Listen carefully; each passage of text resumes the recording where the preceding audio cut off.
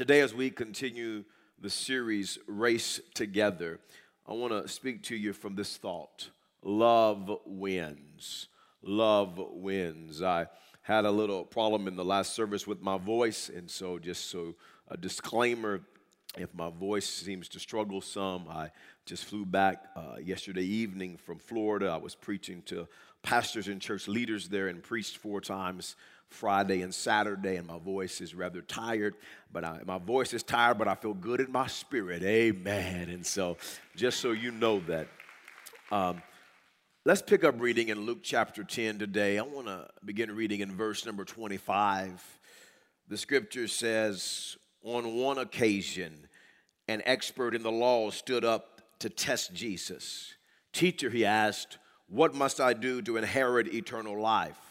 What is written in the law, he replied. How do you read it? He answered, love the Lord your God with all of your heart, with all of your soul, with all of your strength, and with all of your mind. And love your neighbor as yourself. You have answered correctly, Jesus replied. Do this and you will live. Verse 29, but he wanted to justify himself. And a lot of people in our world find themselves just right here. They hear what Jesus says, they hear what the Word of God says, and they take a posture of, I want to justify myself. I don't want to fall in line with God and with His Word. And so they justify themselves. And so as he responds back to Jesus, he's taking that posture of, I want to justify myself. And so his question to Jesus is this. He asked Jesus, and who is my neighbor?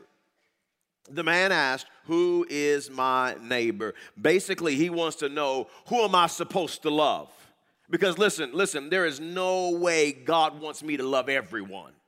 There has to be some conditions or some stipulations on who my neighbor is. So, okay, Jesus, so with that in mind, on there has to be some condition on who is my neighbor. So could you respond to that and tell me who's my neighbor and who is not my neighbor? And just like the expert in the law, a lot of people like to have neighbors based on conditions. You're my neighbor unless conditions. And conditions are a very prevailing mentality. You're my neighbor unless you have red skin, yellow skin, brown skin, black skin, white skin. You're my neighbor unless you dress in a way that I don't like. You're my neighbor unless you talk different than me. You're my neighbor unless your child wants to marry my child. You're my neighbor unless you listen to different music than I do. You're my neighbor unless, as long as you stay to your kind and I stay to my kind. You're my neighbor as long as my kids and grandkids don't have to go to school with yours. You're my neighbor as long as we don't have to worship together. You're my neighbor as long as you don't shop in my store. On August the 8th of 2014, in New Jersey, the owner of a store, and we have the picture of the store here, the owner of a store, the owner's name was Valciani, and he said a racial slur to a woman who was walking on the sidewalk by his store. He goes out and he says a racial slur to her, and he says, listen, I don't want your kind of walking on the sidewalk that I own and pay taxes on. And the police were notified. And during the investigation, Valciani told Woolrich police that he didn't want African Americans, Hispanics, and trashy Caucasian in his store. Who's my neighbor? You're my neighbor unless you move into my neighborhood. In the spring of this year, a black family moved into a neighborhood in the Long Island, New York area. And in May of 2015, they received a racist letter in the mailbox. Here's the letter. Here's the exact letter that they received in the mailbox. And it says, attention, African American family. This is coming from Lindenhurst community. Lindenhurst is 84% white population. You don't belong here. Please leave Lindenhurst as soon as you can. It will be better for all of us. Find the town where there are more people like you. Sorry if this is rude, but it's the truth. That is in 2015. Who's my neighbor? And just like the expert in the law, there are obviously people today asking the question, who's my neighbor and who is not my neighbor? People are even asking God this question. God, who do I have to love? God, who's my neighbor? Who's not my neighbor? And this question is posed to Jesus. Who's my neighbor? Who do I have to love? Who's not my neighbor? And Jesus responds to this question in a very interesting way. He responds with a story. And in this story, Jesus says some shocking, jaw-dropping truths to this expert in the law. And today I want us to glean some invaluable lessons from the truths that Jesus tells this man in this story. And the story begins in Luke chapter 10 and verse 30. Jesus goes on after the man asks, who's my neighbor? In verse 29, here's the story. In reply, Jesus said, a man was going down from Jerusalem to Jericho. When he was attacked by robbers, they stripped him of his clothes, beat him, and went away, leaving him half dead. This man was robbed of his dignity. He was beaten. He was abandoned. He was left for dead. And friends, this is exactly what racism and hate does. It strips people of their dignity. It beats people down. Friends, can I submit to you today that nobody controls the color of their skin? Nobody controls where they're born or what family they're born into. And racism simply beats people up. It leaves people feeling dead on the inside and sometimes literally dead on the outside. And verse 31 goes on to say, a priest happened to be going down the same road. And when he saw the man, he passed by on the other side. So to a Levite, when he came to the place and saw him, he passed by on the other side. Jesus said, this man is laying half dead, and a priest and a Levite walk by this man, and they see him laying half dead on the road, and they actually go by on the other side. They don't want anything to do with this man. And before we judge the priest and the Levite, listen, let's be aware of this, that all of us have a little or a lot of priest and Levi in us. And let's learn some lessons from the priest and Levite. And the first lesson that Jesus clearly points out is that the priest and Levite represent prejudice. You see, the path from Jerusalem to Jericho was known for having lots of criminal activity. It was known as a very dangerous road. And the priest and the Levite, no doubt, could just obviously assume that this man could have been involved in criminal activity. I mean, why are you on this road with all this criminal activity anyway? And surely you deserve what you got. And you're beat up, you're half dead. I mean, you don't have a business suit on, you're not looking clean cut. We don't think we want anything to do with you. You're not looking up the par, and no doubt they're prejudiced, they're prejudging this man.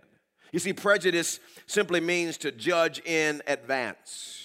If you look online, there are definitions about prejudice, and here are two of the definitions you find on the word prejudice. One is an unfavorable opinion or feeling formed beforehand or without knowledge, thought, or reason. A second definition you can find is an attitude, opinion, or assessment formed before a person has experience or reason to form the assessment. And as human beings, we have a tendency to prejudge, to make assumptions, to stereotype. It happens all the time that people prejudge, their prejudice. You hear it all the time. People will say, all black people can dance. I know some that can't. That's not true. People are prejudiced. They say black people can't swim. I can swim. That's what I want you to know. I can swim.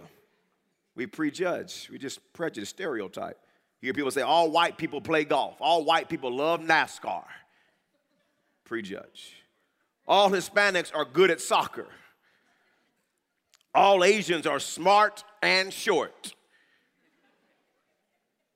Yao Ming is not short.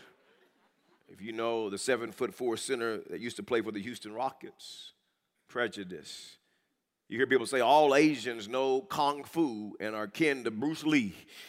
Ha! It's not true. Prejudice, prejudge. A person wearing a hoodie is a thug. Prejudice. All black people are in gangs. Prejudice. All white people are mean. I've heard people say they all just want to keep me down. All Middle Eastern people are terrorists. All Hispanics are drug dealers. All Native Americans are addicted to gambling, prejudging, prejudice, prejudging people because of their color or their culture, their skin causes people to walk on the other side of the road. When we prejudge, when we're prejudiced, it stops us from building relationships. It causes division. It causes disunity. It creates disrespect towards a group of people. And the priest and the Levite, they see a man, he's not clean cut, dressed right, looking right, and they walk on the other side of the road. The priest and the Levite, number two, they represent faith without deeds. The priest and Levite, they see a man who is desperate, in desperate need for help. And they're prejudiced and they just walk on the other side of the road. They do nothing. And when we see people in need, friends, can I tell you, you can be spiritual and do nothing. But you can't love Jesus and do nothing. When you see people desperate on the road and you do nothing, you can be spiritual and do nothing, but you cannot follow Jesus and do nothing, because real faith in Christ won't allow you to walk on the other side of the road and to pretend like there isn't a problem. You see, genuine faith in Christ compels us to do our part to make a difference, even with complex issues like racism and prejudice and hate. James chapter 2 and verse 17 says, in the same way, faith by itself, if not accompanied by action, is dead. And I submit to you today that the priest and the Levite that day had a dead faith that would allow them to do nothing about the problem. The priest and the Levite represent inwardness. We know that this road from Jerusalem to Jericho was a road that was dangerous, and no doubt they're prejudging this man, and they may have even thought this: he's dead. I don't want to fool with this man, he's dead. And if you don't understand, the old covenant was simply this, that if they touched this dead man, they would be considered unclean in their day. And so if they touch this man, they're unclean for 7 days. They can't spend time with their family and their friends. But yet, because of their inwardness, because of their selfishness, they don't even go near the man to see if he's dead or alive. They never walk over and get close to him. I mean, you don't have to touch him. You could just look and see. Is he breathing? Is his stomach moving? Is he groaning? Is he making some noise? And yet they don't even get close enough to the man to see if he's dead or alive. Their inwardness caused them just to walk on the other side and just to stay away from this man altogether. Dr. Martin Luther King Jr., in his famous last speech before he was murdered, the day before he was murdered, the speech that many have entitled, I've Been to the Mountaintop. In that speech, he talked about the priest and the Levite and the Good Samaritan. And I quote from Dr. King. And so the first question that the priest asked, the first question that the Levite asked was, if I stop to help this man, what will happen to me? What will happen to me? Dr. King continues, but then the Good Samaritan came by and he reversed the question. If I do not stop to help this man, what will happen to him? What will happen to him? And friends, if we don't stop and do something to help people, to help tear down the walls of racism, prejudice, and hate, what will happen to people in our city? What will happen to people in our state? What will happen to people in our nation? What will happen in people in our world if we just pretend like nothing's going on and we just decide to walk on the other side of the road? We must love. We must respond. I want to give you 3 lessons on love that Jesus teaches us from this story. Let me remind you that the entire story that I read to you so far is about love. That was the context of Jesus' response. The man responded, love God with all your heart, all your soul, with all your mind. And he says, listen, love your neighbor as yourself. Jesus said, you got it right. You're going to experience life if you do that. The man said, well, who's my neighbor? And Jesus responds back in the context of love and what it looks like to love our neighbor and what that looks like. And then he tells the story, the priest of the Levite. And then he says they walk on the other side of the road, but a Samaritan man shows up. And the Samaritan man goes over, touches the man, helps the man, bandages the man. He bandages up his wounds and helps this man recover.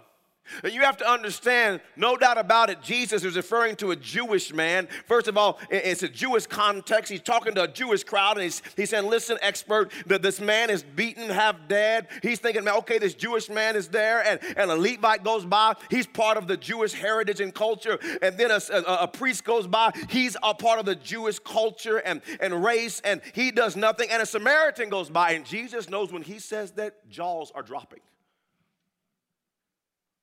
They're shocked. The expert in law is shocked. Why would a Samaritan man be kind to this Jew? Because Jews and Samaritans did not like each other. They actually despised each other. They were prejudiced against each other. And Jesus is saying that a Samaritan man, they don't even like the Jews, would stop and to help this Jewish man. And then Jesus teaches this expert in the law, and he teaches you and I today some powerful lessons about loving our neighbor and who our neighbor is. And the first lesson that Jesus teaches us is simply this: we must love all people. We must love all people.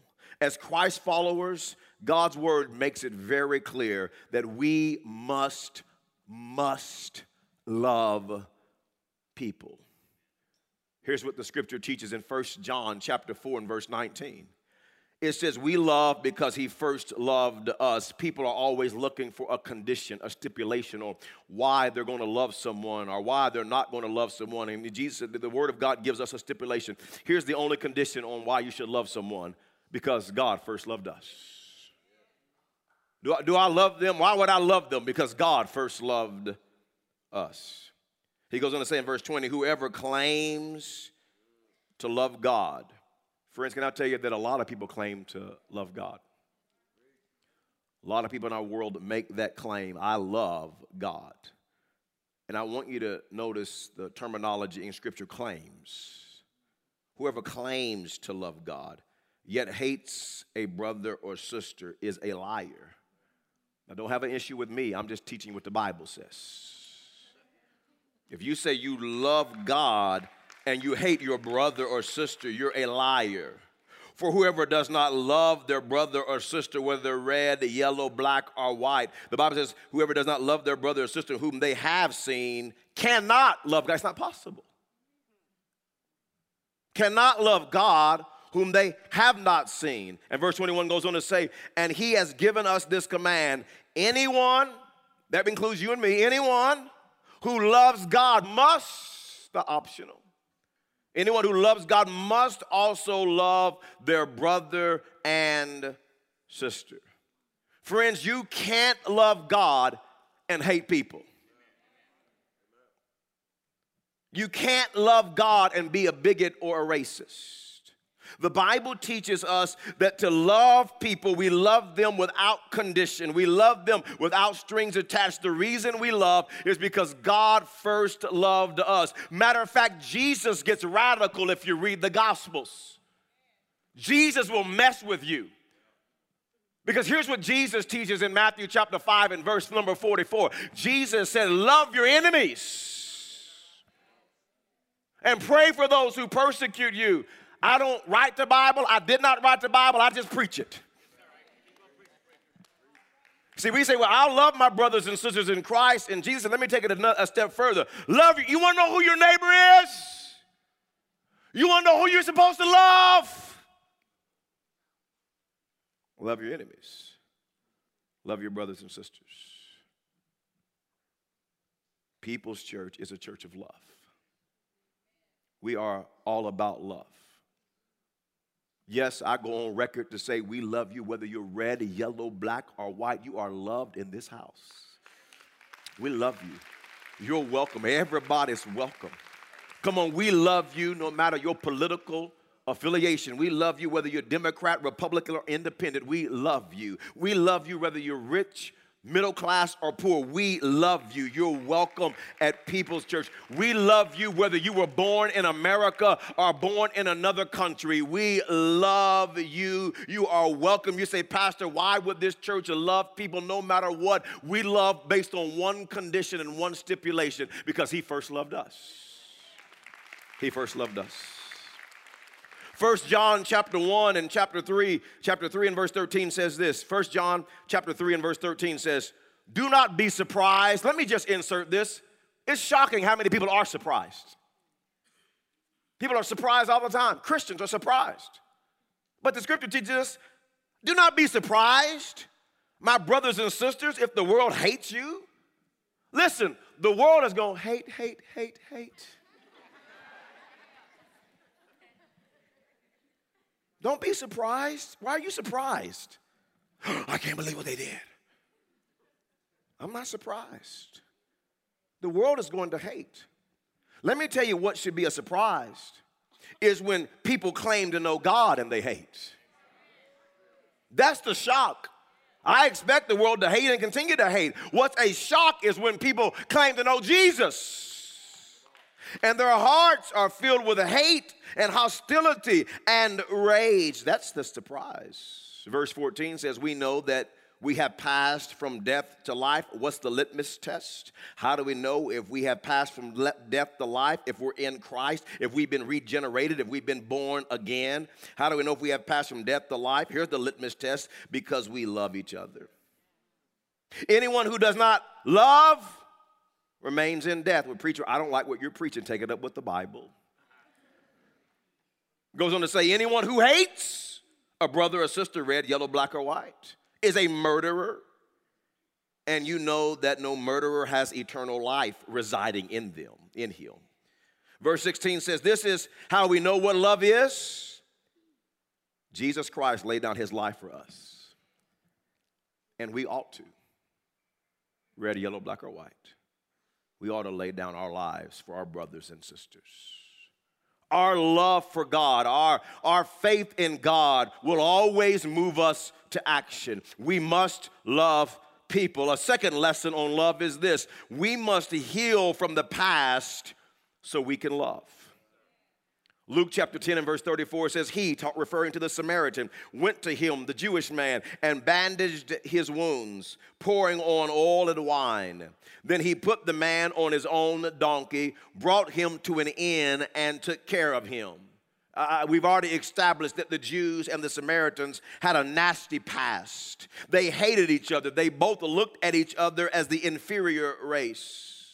But something had happened in the Good Samaritan's heart. He had experienced forgiveness in his own heart, and he was willing to go help this Jewish man. He was a part of the solution to help bring healing between the Samaritans and the Jews. Listen, he did not deny the past. He didn't deny the past pain, but he also didn't continue to perpetuate the problem. He bandaged his wounds and showed a man who was considered his enemy love. And I submit to you today, none of us can change the past. There's no reason to deny the past. In our world and in our country, there have been many who have been wounded by racism and prejudice and hurt. Some of you personally have been deeply hurt and wounded by racism and hate. Some of you have lost loved ones. Some of you can recall just horrific memories of how you have been treated and how others were treated. We have a choice. We have a choice. We all have a choice on how we will respond to racism, prejudice, and hate. We can choose to fester and let hate rule, or we can choose to forgive and let love win. We can choose to fester, get bitter, get hostile, and let hate rule, or we can choose to forgive and let love win. And when we forgive, we help bring a solution to the problem and not perpetuate the problem. We help to bridge the gap. We help to usher in healing and hope. And Proverbs chapter 10 and verse 12 says, hatred stirs up conflict. Isn't that true? You just perpetuate. You just hate. I'm going to hate them, and they did that. I'm going to hate, and hate just stirs up conflict. It just keeps it going. It just perpetuates the problem. Hate stirs up conflict, but love covers over all wrongs. And I would just say to you today, if you're hurting, if you're angry, if you're bitter, if you're hostile today, just like this Samaritan man did for this Jew, would you allow God to do for you? Would you allow him to take his oil and his wine and to pour it into your wounded heart and to bring healing, to bring restoration, to soften your heart that you can love people, all people, again? Would you let the Holy Spirit work in your life today? Number 3 is this, a third lesson on love, is we must love with action. Love with action. The Good Samaritan loved with action. The scripture says he went and he bandaged his wounds. He put him on his donkey. He took him to a hotel and he took care of him for one night. But that's not all he did. Here's what Scripture goes on to say about the Good Samaritan in Luke chapter 10 and verse 35. It says, the next day he took out 2 denarii and gave them to the innkeeper. Now 1 denarius was 1 day's wages for a skilled laborer, and he gave him 2. 2 days' wages for a skilled laborer. In today's context, there would be around $150 for 1 denarii. It's a lot of money. And in that day, it was a huge amount of money. And he says, look after him, he said. And when I return, I'm going to return and check back on things. I will reimburse you for an extra expense you may have, any extra expenses you may have. Which of these 3, he asked, do you think was a neighbor to the man who fell into the hands of robbers? The expert in the law replied, well, I don't really like it.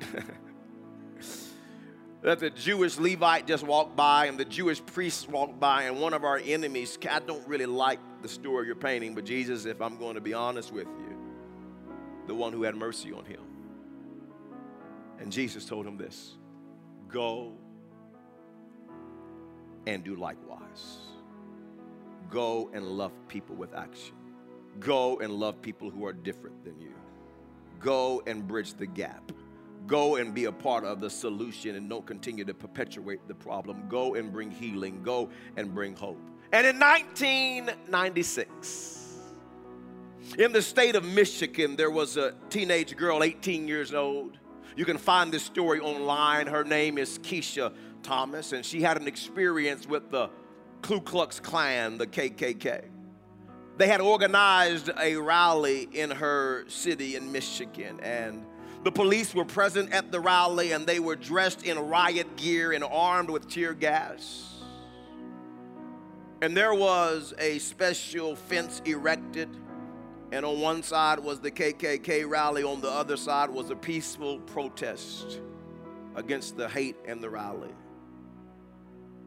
And as they were peacefully protesting, some folks in the crowd noticed a white gentleman wearing a Confederate flag t-shirt, and on his arm was tattooed a racist white supremacist SS against other races and nationalities was on his arm. And so they looked and thought, this is one of the Klansmen. It has to be. And somebody actually yelled out on the megaphone, there's a Klansman in the crowd. And the man began to walk away from the crowd, and the crowd began to walk after him, and he began to run away. And the crowd began to run after him. There's a picture of this back in 1996. He's running from the crowd, and the crowd is now pursuing this man. And the crowd catches up to the man. They throw him to the ground. They begin to kick him and beat him and hit him with sticks. And Keisha Thomas, this 18-year-old girl, she goes and she throws herself on top of the man to protect him from the beating that he was experiencing. And we have a picture of that. And she's protecting this man. And I want you to hear what Keisha Thomas said, what she says. She says, when people, this is a quote from Keisha, when people are in a crowd, they are more likely to do things they would never do as an individual. Someone had to step out of the pack and say, this isn't right. When they dropped him to the ground, it felt like two angels had lifted my body up and laid me down. She put herself at physical risk, the article says, to protect someone who, in my opinion, would not have done the same for her. And the man's response was this. He says, who does that in this world? And the article says this about Keisha. So what gave Thomas the strength to help a man whose views, it appeared, were so different from her own? Her religious beliefs played a part, but her own experience of violence was a factor too. And here's a quote from Keisha. She says, I knew what it was like to be hurt. She says, the many times that happened, I wish someone would have stood up for me. And Keisha, a few months later, was in a coffee shop, and a young man walked up to her and just said these words, said, thank you. And Keisha said, for what? And he said, that man was my dad. And I don't know all that young man was taught. I don't know what was poured into him about other races. But I know a young lady named Keisha didn't perpetuate the problem. She was tearing down walls. She would bring in hope and healing. And a young man who was growing up in a racist world, he came up to this black teenager and said, thank you. And here's what the article goes on to say about Keisha. Thomas says she tries to do something to break down racial stereotypes every day. No grand gestures. Keisha thinks that small, regular acts of kindness are more important. Quote from Keisha. She says, the biggest thing you can do is just be kind to another human being. It can come down to eye contact or a smile. It doesn't have to be a huge, monumental act. And here's all Keisha says. Love wins. Love wins. And Jesus said, you heard the story of what the Samaritan did to his enemy. Something took place in his heart. And let me tell you something, expert in the law. Go and do likewise. And I believe the Lord is saying to us, go and do likewise. Go build relationships with people that are different than you.